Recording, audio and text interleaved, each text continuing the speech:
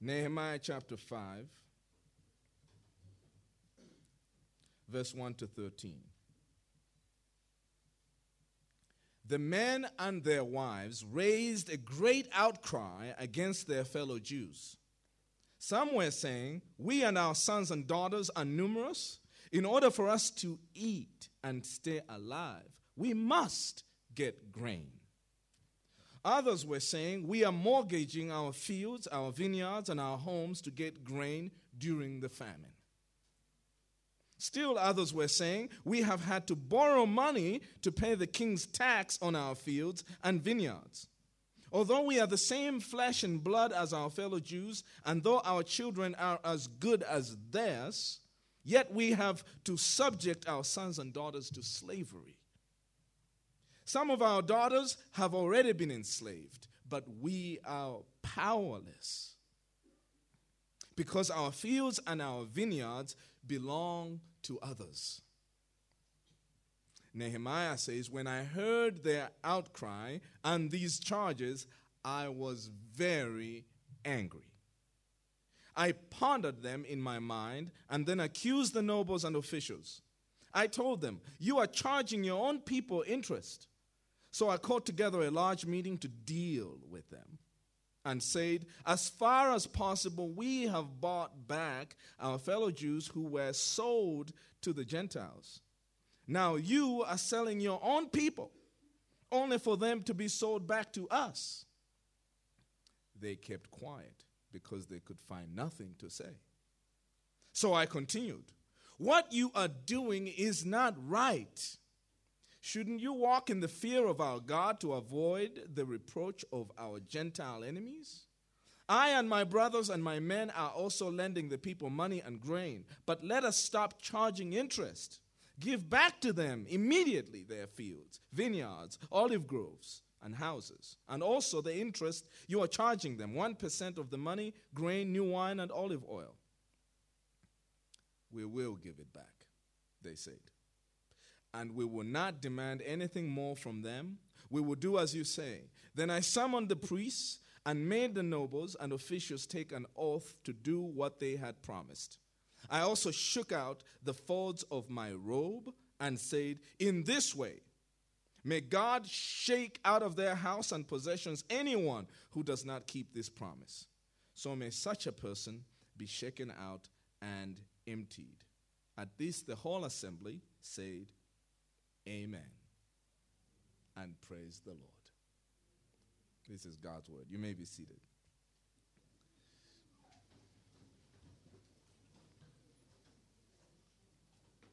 One of my favorite games to play when I was a little boy is a familiar game called Fly.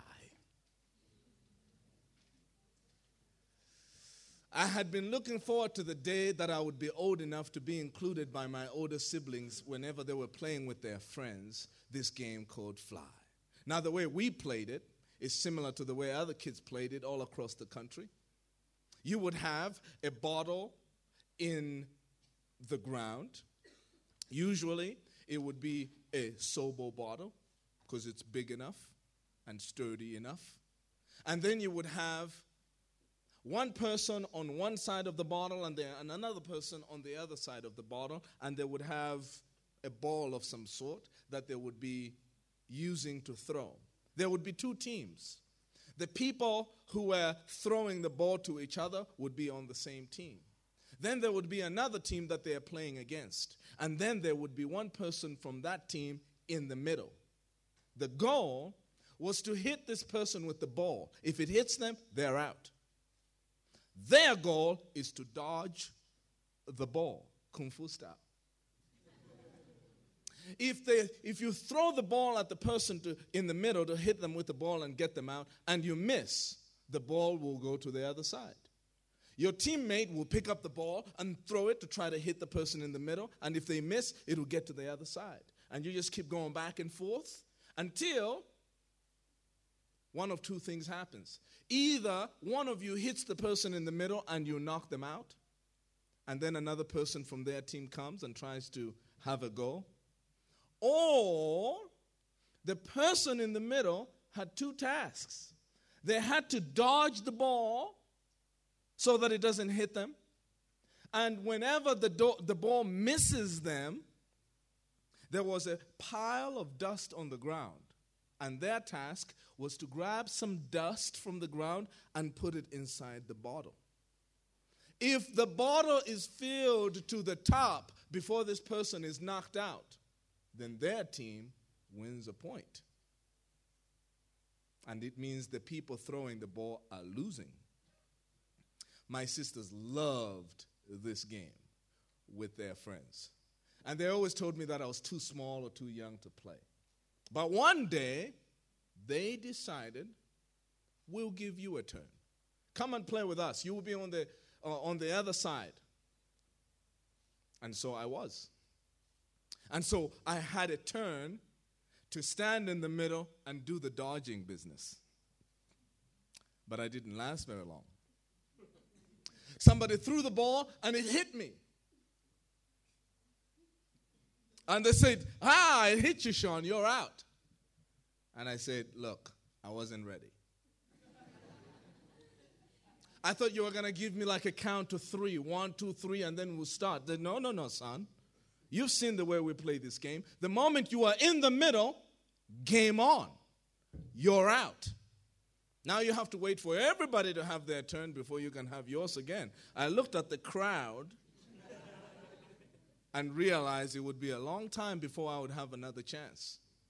But at the same time, this was the worst performance in the history of this game. That before I even did anything, I didn't even touch the dust. I was being knocked out. And there were girls there. So I'm insisting that I will improve my performance to get another. I said, come on, you guys, this is unfair. It's unjust. I wasn't ready. And they said, no, son, you just got to go out there. Now you've learned your lesson. You will do better next time. I said, no, I am not moving from this spot. Give me another turn. And my sister's like, now this is why we don't let you play. Because you kids don't follow the rules because you think it's all about you. I was like, no, I'm following the rules. I just wasn't ready. And they said, look, we are not going to throw the ball until you move from the middle and let somebody else have a turn. Your turn is up. I said, well, then I'm not moving. You don't throw the ball, I'm not moving. I'm going to stay right here until you throw the ball. And so we had a stalemate. They refused to throw the ball. I refused to move. I say to them, look, if you don't throw the ball and start giving me another turn, I will show you how to throw the ball. I said, what do you mean you'll show us how to throw the ball? And my sisters knew exactly what it meant. I said, I'm going to give you 5 seconds to throw that ball, or I'll show you what throwing looks like. And so I started counting. And my sisters started telling their friends, this game is officially over, ladies and gentlemen. Sean is going to throw rocks again. You better run for your life. And the countdown ended, and I started picking up rocks and throwing them at anything that moved. And all of the children that had gathered at our house to play this game scattered in 7 different directions. My sisters ran back to the house and shouted at Mom, Sean is throwing rocks again, Mom. And they locked the doors so that I wouldn't go in.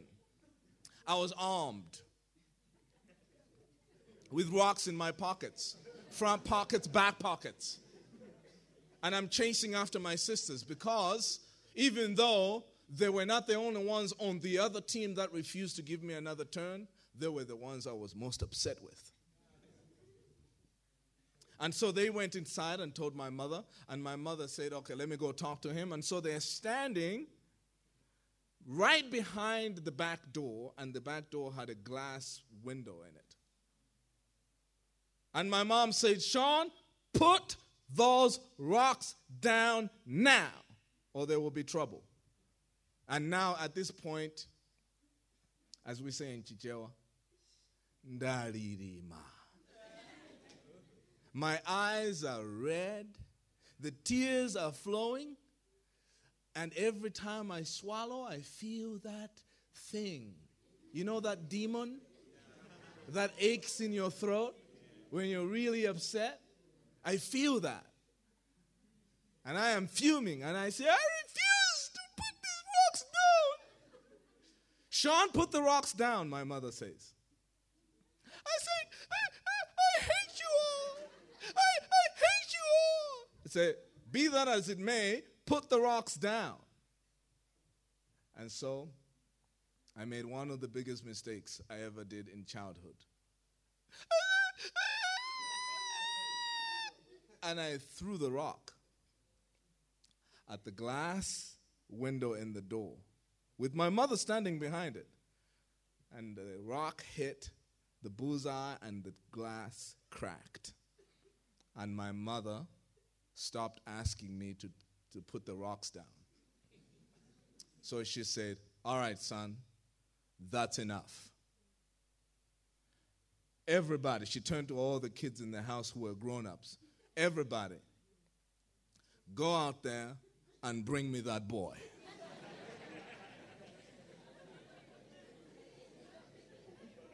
It is so weird how quickly the tables can turn. These people were in the house running away from me because I had rocks. But the moment my mother said, bring him to me, they didn't care that I had rocks. They were willing to sacrifice their well-being to catch me just so that they could see how I was going to suffer. And so they opened the door, and all these kids in there start chasing me. And at the same time, isn't it weird? I am so brave that I'm going to take on the entire neighborhood of kids with my rocks. But the moment my mother says to those kids that I was throwing rocks at, go get him, I completely forgot that I was actually armed. And I began to run for my life. And these kids could run. And they found me and caught me and brought me back home to my mother. I know you want to know what happened next. But you already know what happened next. The same thing that happened to you.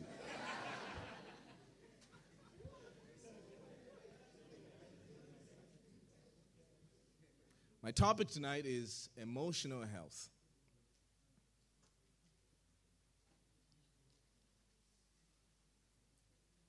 One of the things that tests whether we are emotionally healthy or not is when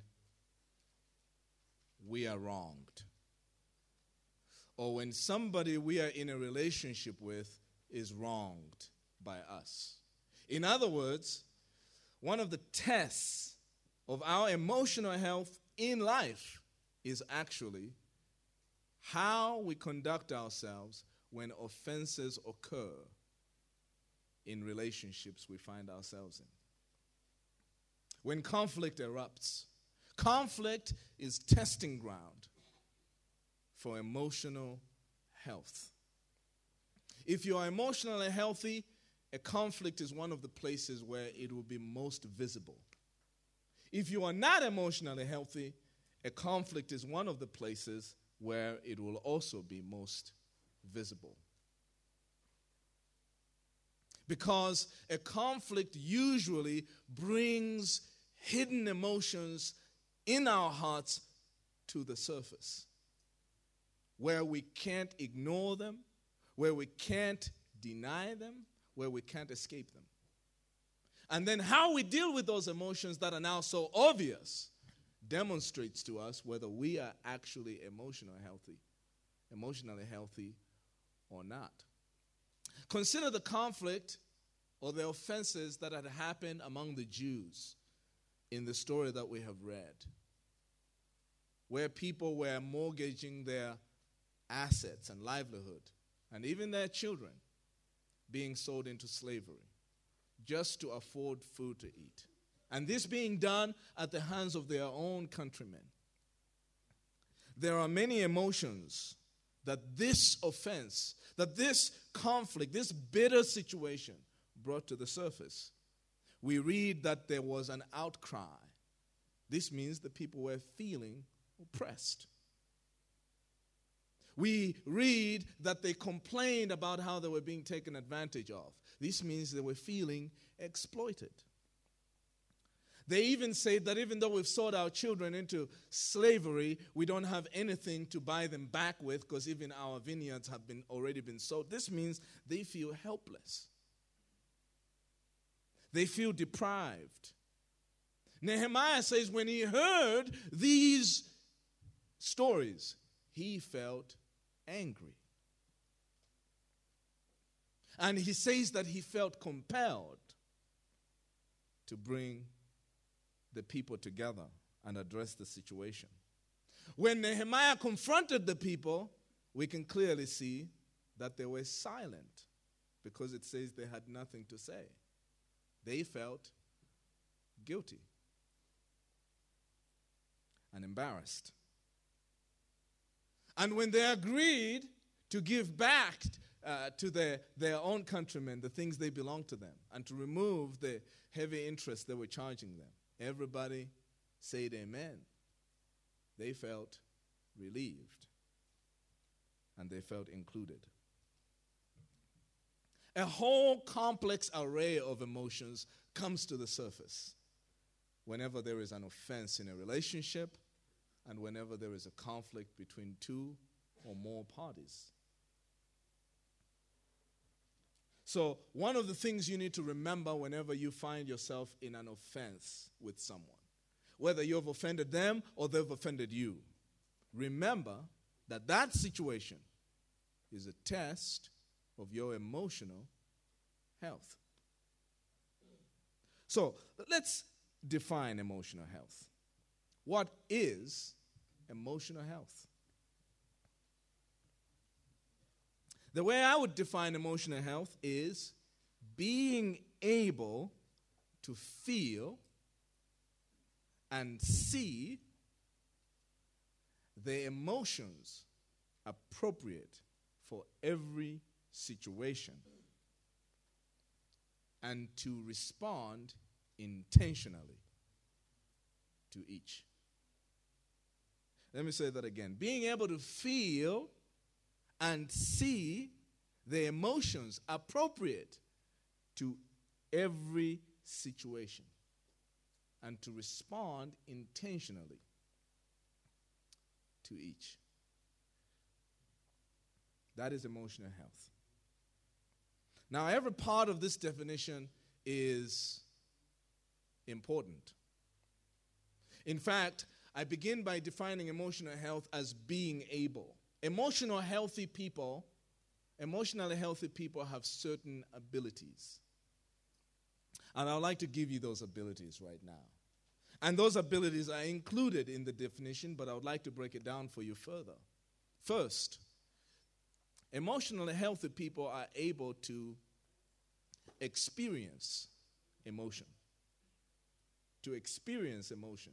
Do you know that it is possible to not be able to feel certain emotions because you are not emotionally healthy? Think about it.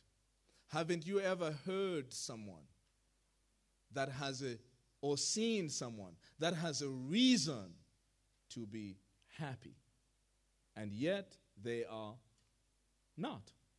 Like, hey, I thought it was your birthday today. Right? Because you can see that the emotion that's appropriate for the celebration of life is absent. Something is happening with this person that is making them incapable of experiencing the emotion of happiness. Because emotionally healthy people are able, first of all, to experience appropriate emotions. This happened to me when my father died. I was 19 years old, August 7th, 2001. I came home and my father was dead. We buried him 2 days later.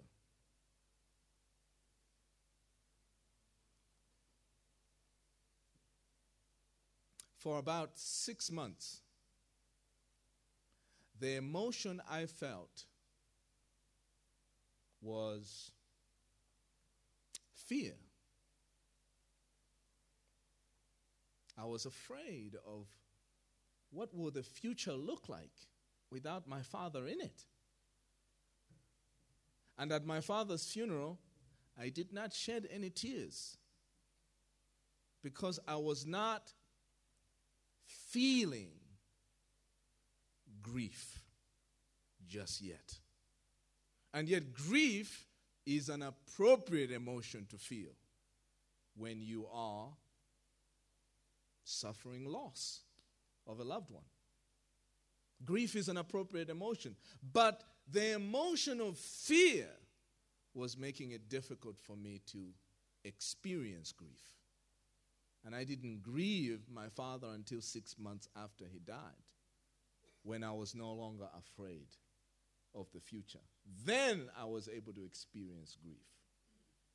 Because being emotionally healthy, the first ability is being able to experience emotion that's appropriate for the situation. And that's why the definition says being able to feel. Being able to feel. The second ability is being able to not just experience emotion, but being able to express emotion. Being able to express emotion. Sometimes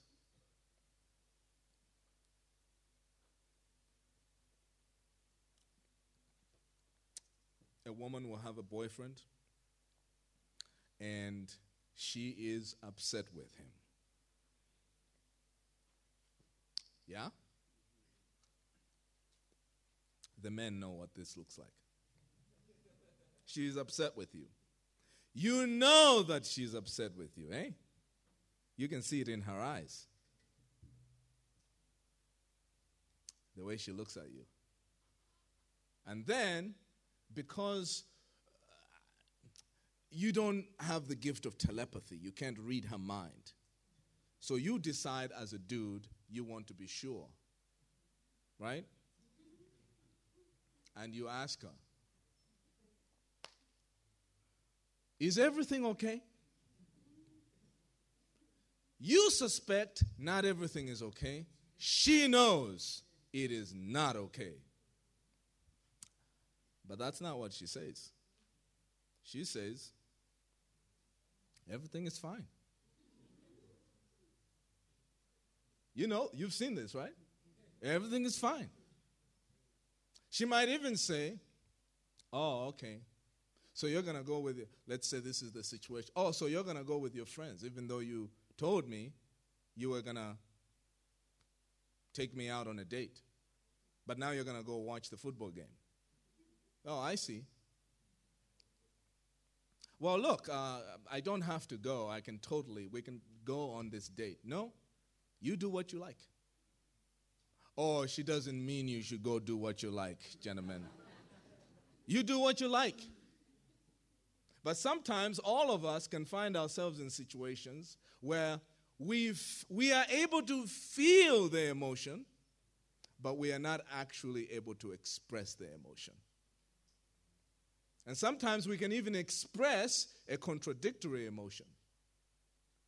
We feel upset, but what we express makes it seem like we are the opposite of being upset. Yeah, I'm happy for you. You know he ain't happy for you. But emotionally healthy people are people who are able to experience emotion, but also express the emotion they are experiencing. That's an important ability. That's part of emotional health. You see it in this passage of Scripture. Nehemiah says, I felt angry. And then he found a way to express his anger. To being able to experience emotion and express emotion. Ability number 3 of emotionally healthy people is being able to explain emotions. Being able to speak and describe the way you are feeling. One of the most important questions a person can ask you is, how are you really feeling? And being able to explain your emotions is a critical skill to have when you're emotionally healthy. Especially when you can explain your emotion and connect it to what's causing you to feel this way. Being able to explain it. I feel this way because of this.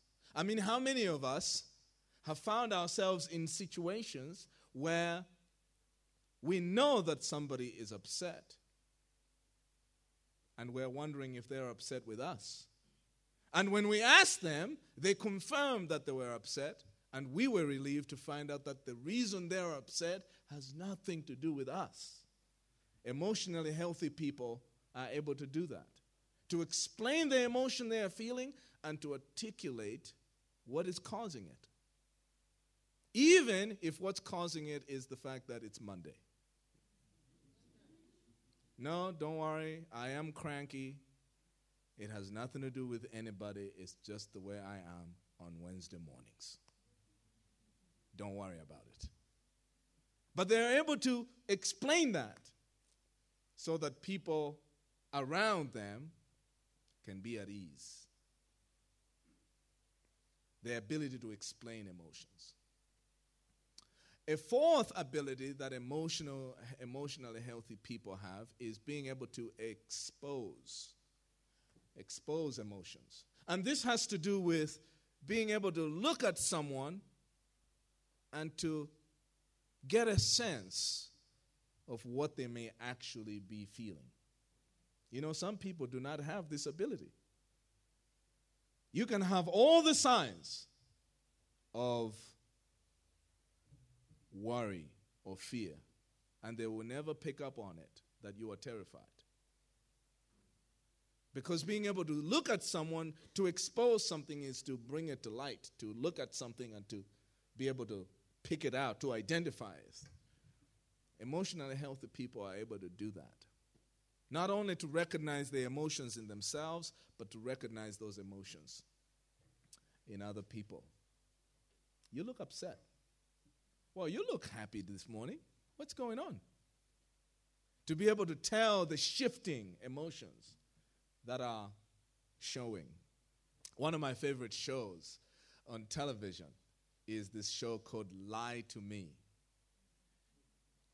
And it's based on this character, a man named Dr. Carl Lightman, played by the Hollywood actor Tim Roth. And Dr. Carl Lightman is an expert at looking at people's facial expressions and seeing what emotions are displayed there.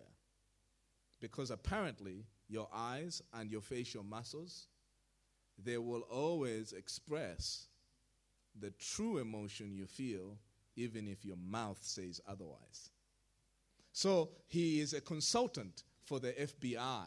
And when they want to bring someone in, rather than use the lie detector test, which sometimes people can beat when they have had practice, they bring Dr. Carl Lightman. And they bring the suspect to sit across from him. And he will fire a series of questions, and he will be studying your face.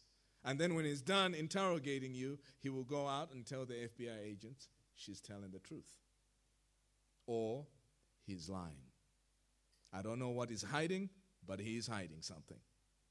And then he will explain to them the facial, muscle, science, and expression. One of the things that his character says is that there are 6 basic emotions that you should be able to identify in other people when you see them. You want to hear what they are? All right. One of the I think it says 7. One of the basic emotions you should be able to identify is the emotion of fear. Fear. Fear is what we feel when we feel that danger is lurking. A second emotion you should be able to recognize in other people is sadness. Sadness is the emotion we feel when we've suffered a loss of some kind. The third is anger. You should be able to look at someone and get a sense of whether they look angry or not. Anger is the emotion we feel when we have an urgent desire for justice and action. Justice and action. Every angry person in the world is crying for justice. Fourth is joy. This is the emotion we feel when we feel we are about to gain something or when we have just gained something good that we desired. Joy. A fifth emotion is surprise. Surprise.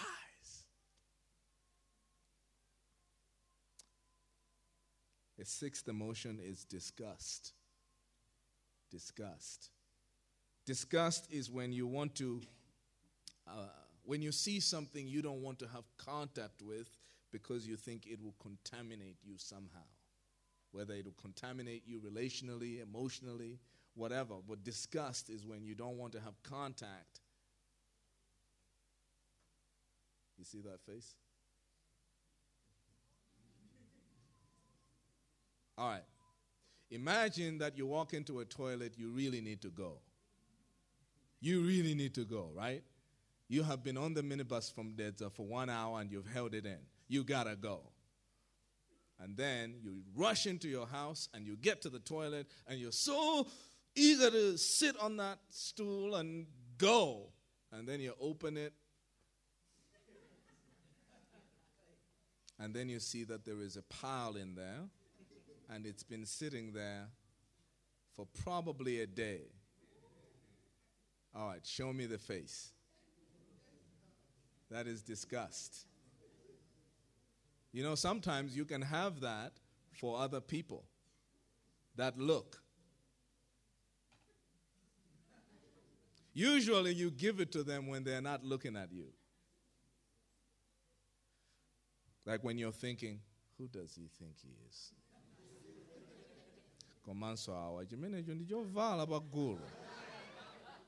It's disgust. And the seventh emotion is contempt. Contempt.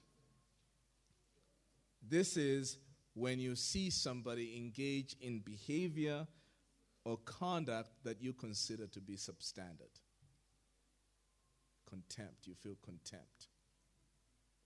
But one of the critical abilities of emotionally healthy people is being able to expose emotion, to see the emotions of other people, to be emotionally aware of the people you're in contact with. Because that allows you to make decisions about how to interact with them. And then the last ability that emotionally healthy people have is the ability to expect emotions. This has to do with the future. To know that next week, Wednesday, I have a math exam. And this is exactly how I'm going to feel on that day. So that you can make decisions today about how to prepare for the emotion you do not yet feel, but you know you are going to in that situation. To anticipate emotions. Not only yours, but the emotions of others. I'm about to go talk to Jimmy about what he told Joyce about me. But talking to Jimmy is going to make me feel this way. To expect the emotion. And what I have to say to Jimmy is going to make Jimmy feel this way. To expect those emotions allows you to prepare for the situations ahead. So these are the abilities of emotionally healthy people. The ability to experience emotions, to express them, to expose them, to explain them, and to expect them, to see them coming. One of the most beautiful stories in the Bible about someone with the emotional health to expect emotions was the story of Jacob. He had really screwed his brother over, stole his birthright, tricked his dad into thinking that he was his older brother. Jacob knows he has betrayed his brother. And he ran away from his brother for almost 20 years and hasn't seen him for 20 years. Not only does he know what Esau, his brother, must feel like for that betrayal, but he anticipates what emotions Esau must feel after 20 years of that betrayal festering. And the Bible tells us that when he was coming to meet his brother face to face, he anticipated how his brother would feel. And so he made preparations. He sent him lots of gifts. Lots of gifts. Animals, livestock, sheep, donkeys, cattle, lots of gifts.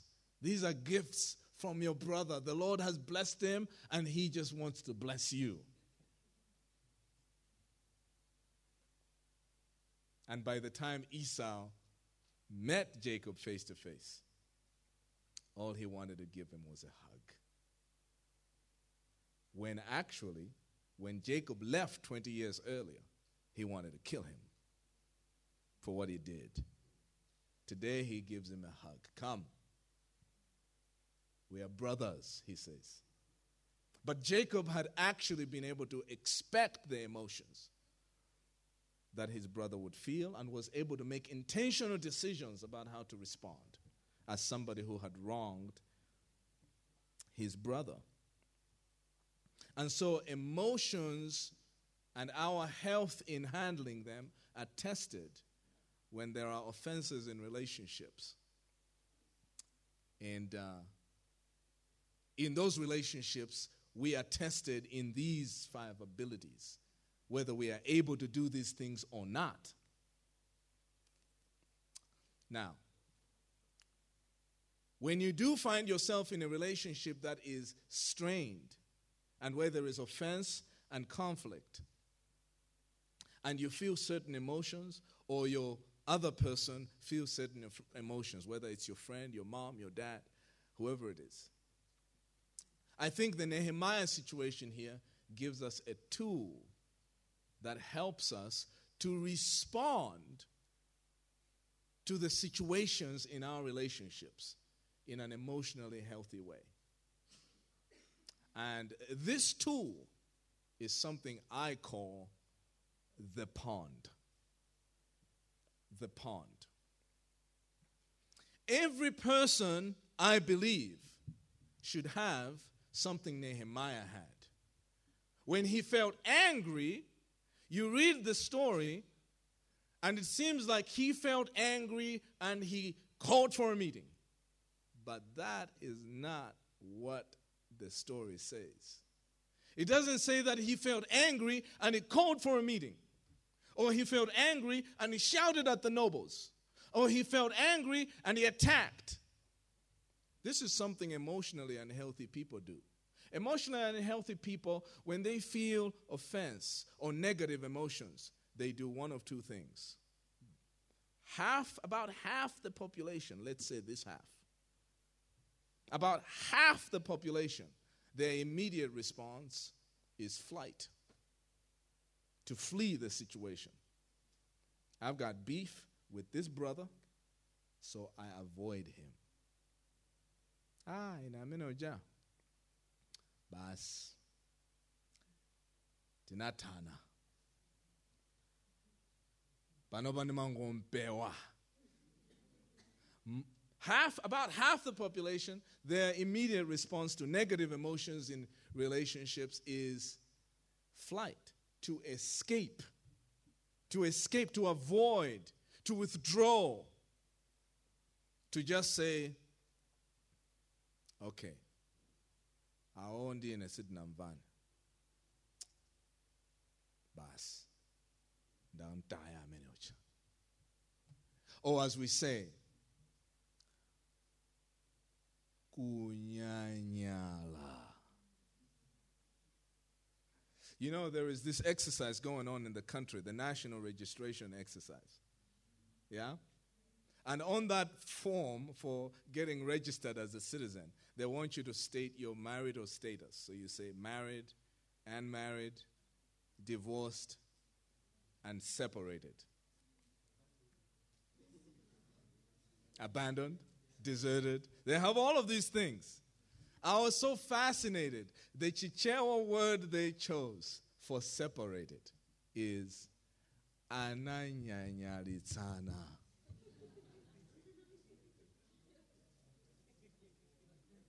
Which communicates the tendency we all have to withdraw from people when we experience negative emotions, to withdraw in protest. That's one response. Another response about the other half of the population. If they don't flee, these are the attackers. They launch an attack. I'm van baby. I'm saying the size again. You will see it one day. You will have children. You will send them to school, and the teacher will send that report. Your son has been misbehaving. He used a bad word in the playground.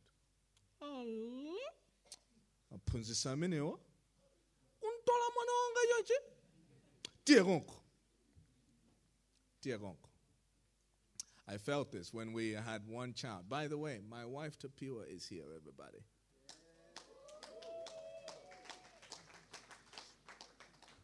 Today is our wedding anniversary.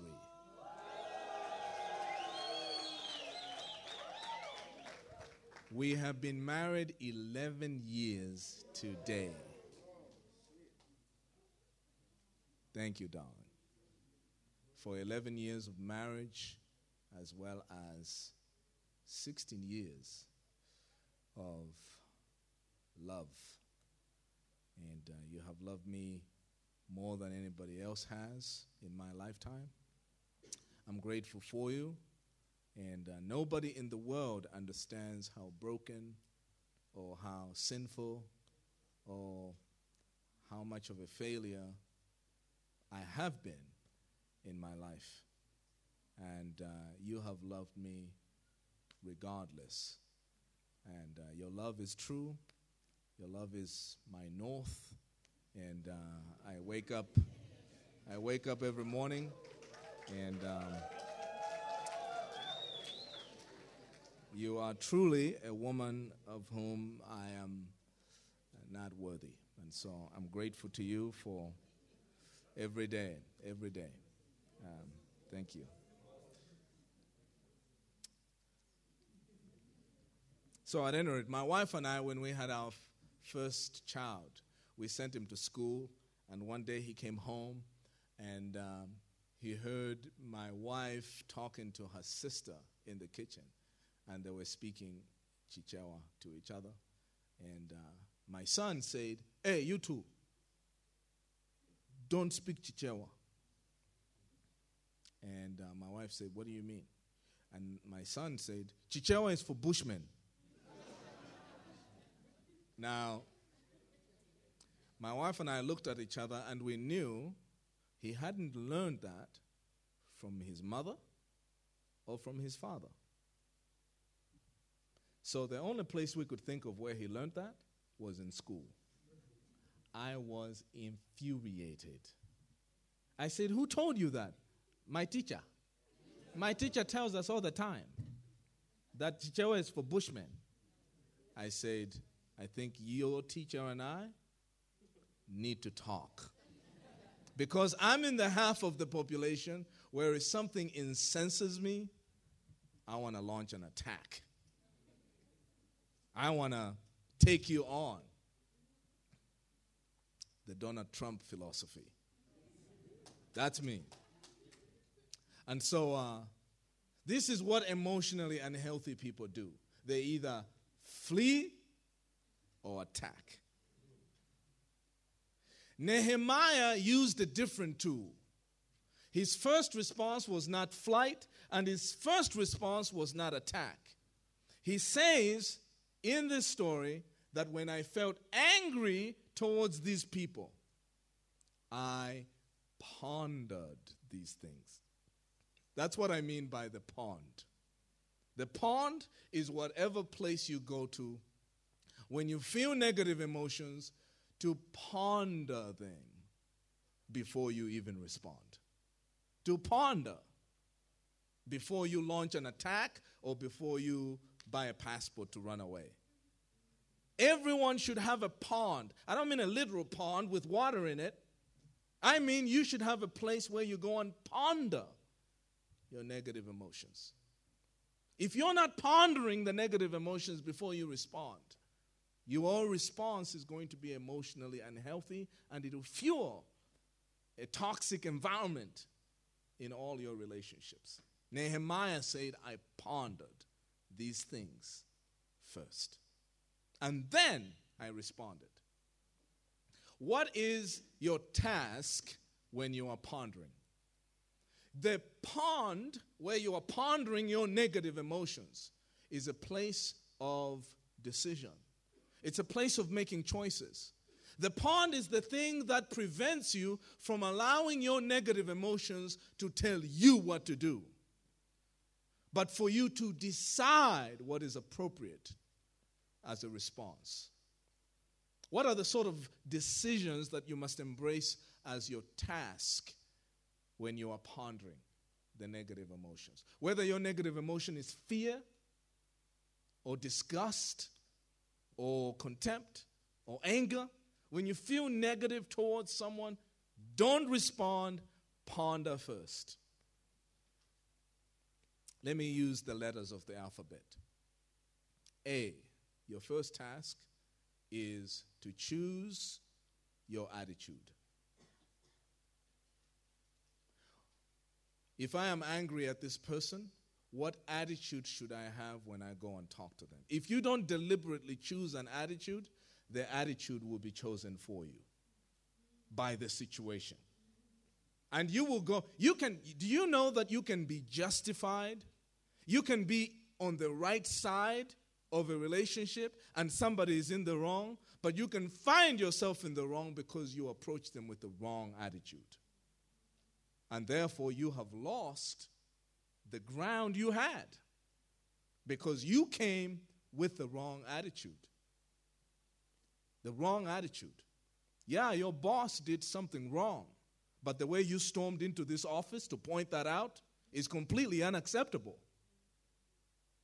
Yeah, your teacher graded you unfairly, but the way you brought this issue up, well, you can keep your F. So many times, even when we are right and others are wrong, we are unable to resolve conflicts because we didn't go to a pond where we actually chose our attitude.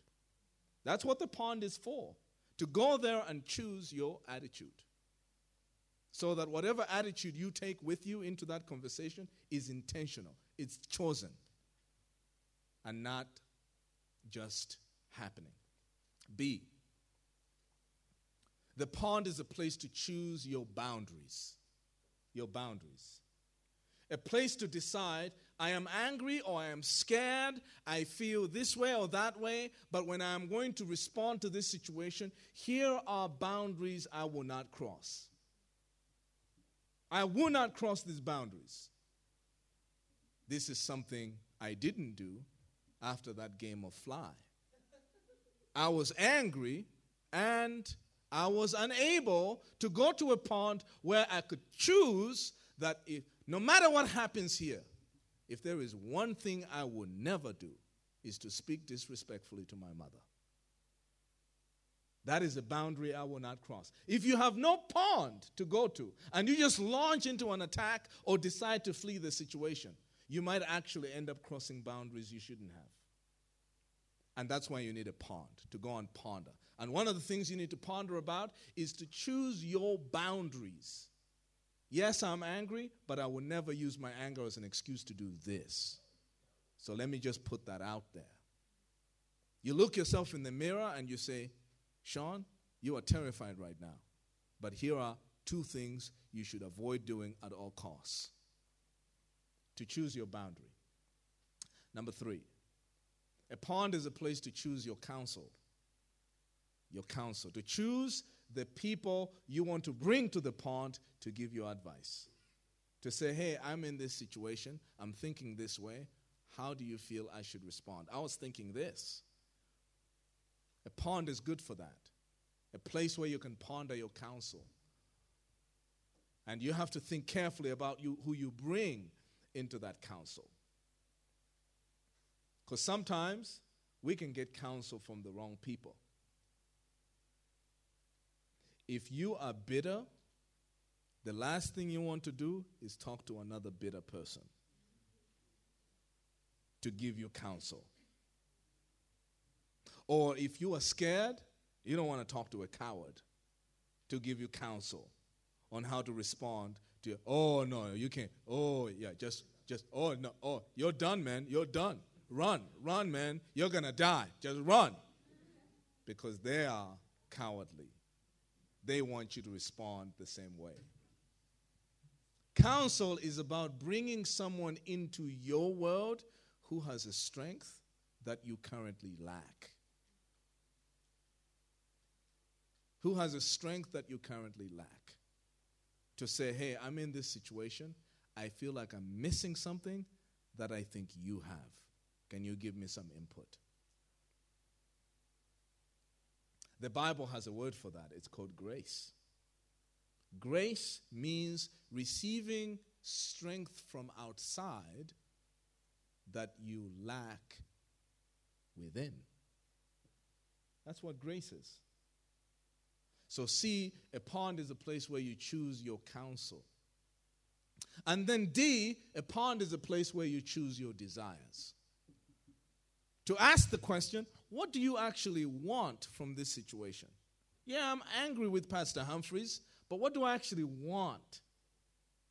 Is what I actually want for him to get a nosebleed? Because if what I want is a nosebleed, then I will need to punch him in the nose. But if what I want is for our relationship to be restored, then going in and punching him in the nose works against that. And sometimes we have fled a situation or attacked a situation and gotten a certain result only to find out later that that's not actually what I wanted. Isn't it true? Yeah.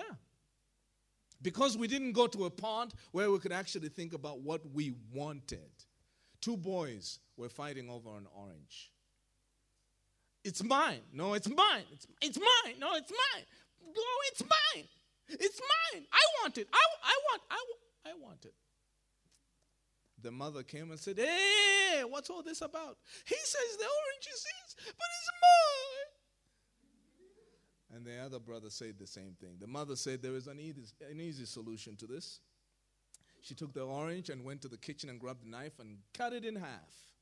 Gave one half to the brother and the other half to the other brother. And said, now both of you go to your rooms. And thus ended the fight. One brother got to his room, closed the door, and peeled the orange, threw away the peel, and ate the orange. The other brother got into his room, closed the door, peeled the orange, threw away the orange, and went to the kitchen to use the orange peels to make marmalade. The mother never took her sons to a pond where they could actually figure out what they wanted. If she had listened to what they wanted, she would never have cut it in half. she would have given the whole orange to one brother and the whole orange to the other brother. But in the end, she gave them both something they didn't want. Somebody doesn't have to lose in order for you to win. So the pond is a place for figuring out what the win is. What do I actually want to get out of this situation? If you don't name that, you will go in demanding something else other than what you actually want. This happens in all kinds of negotiation tactics. A company comes to your country and says, we want to explore your Lake Malawi and see if there is oil there. If you don't go away as a country to a pond and figure out what you actually want, you can end up demanding something else, and after 50 years finding out that the thing you actually wanted, you never actually got. You got something completely different. You got something less. We do not always know what we want, and that's why we need the pond to go figure it out. We don't always know what we want. And what we say we want in the emotion of the moment is not always what we truly want. You need the pond to ponder it. Do I want this? No, I don't think I want that. Yes, I want that, but not as much as I want this. And for you young people, when you graduate from college, you need to remember this when you walk into a contract negotiation with an employee, with an employer. Because many people go in and just demand a money amount. I want a raise. I want a raise. Well, how much of a raise do you want? I think 50,000. You want 50,000 more. And then when your employer is unable to give it to you, what do you feel? Frustration, anger, and you feel like he's exploiting you. But it may very well be that your employer is genuinely unable to give you 50,000 kwacha extra. But you named the wrong thing. You didn't actually tell your employer what you want. Because let me tell you something. Nobody actually wants money. I mean, have you ever seen a family sitting at a dinner table with kwachas in their plates and putting them in their mouth? Nobody in the world actually wants money. We always say we want money, but we don't want money. No, none of us want money. We name the money we want because we are too afraid to say what we actually want. If you had told your employer that actually my desire is to go to school and get my master's, and I have applied for this college and they have accepted me, and I want to go. So I don't know if there is anything you can do to help me do that. It may be that your employer has other means of helping you get what you actually want in other ways other than giving you an extra 50,000 every month. But you didn't tell him what you want because you never went to a pond to figure it out. And any successful negotiation requires you to be able to say what your desires are. And that's what the pond is for. It's a place to choose your attitude, to choose your boundaries, to choose your counsel, and to choose your desires before you can respond to the situation or the relationship or the action that gave you these negative emotions. And look at the way this story turned out because Nehemiah had a pond. Everybody said, amen, and praise the Lord. That is what emotionally healthy people do. The process is longer, but the rewards are long-lasting. May the Holy Spirit give you success in all your relationships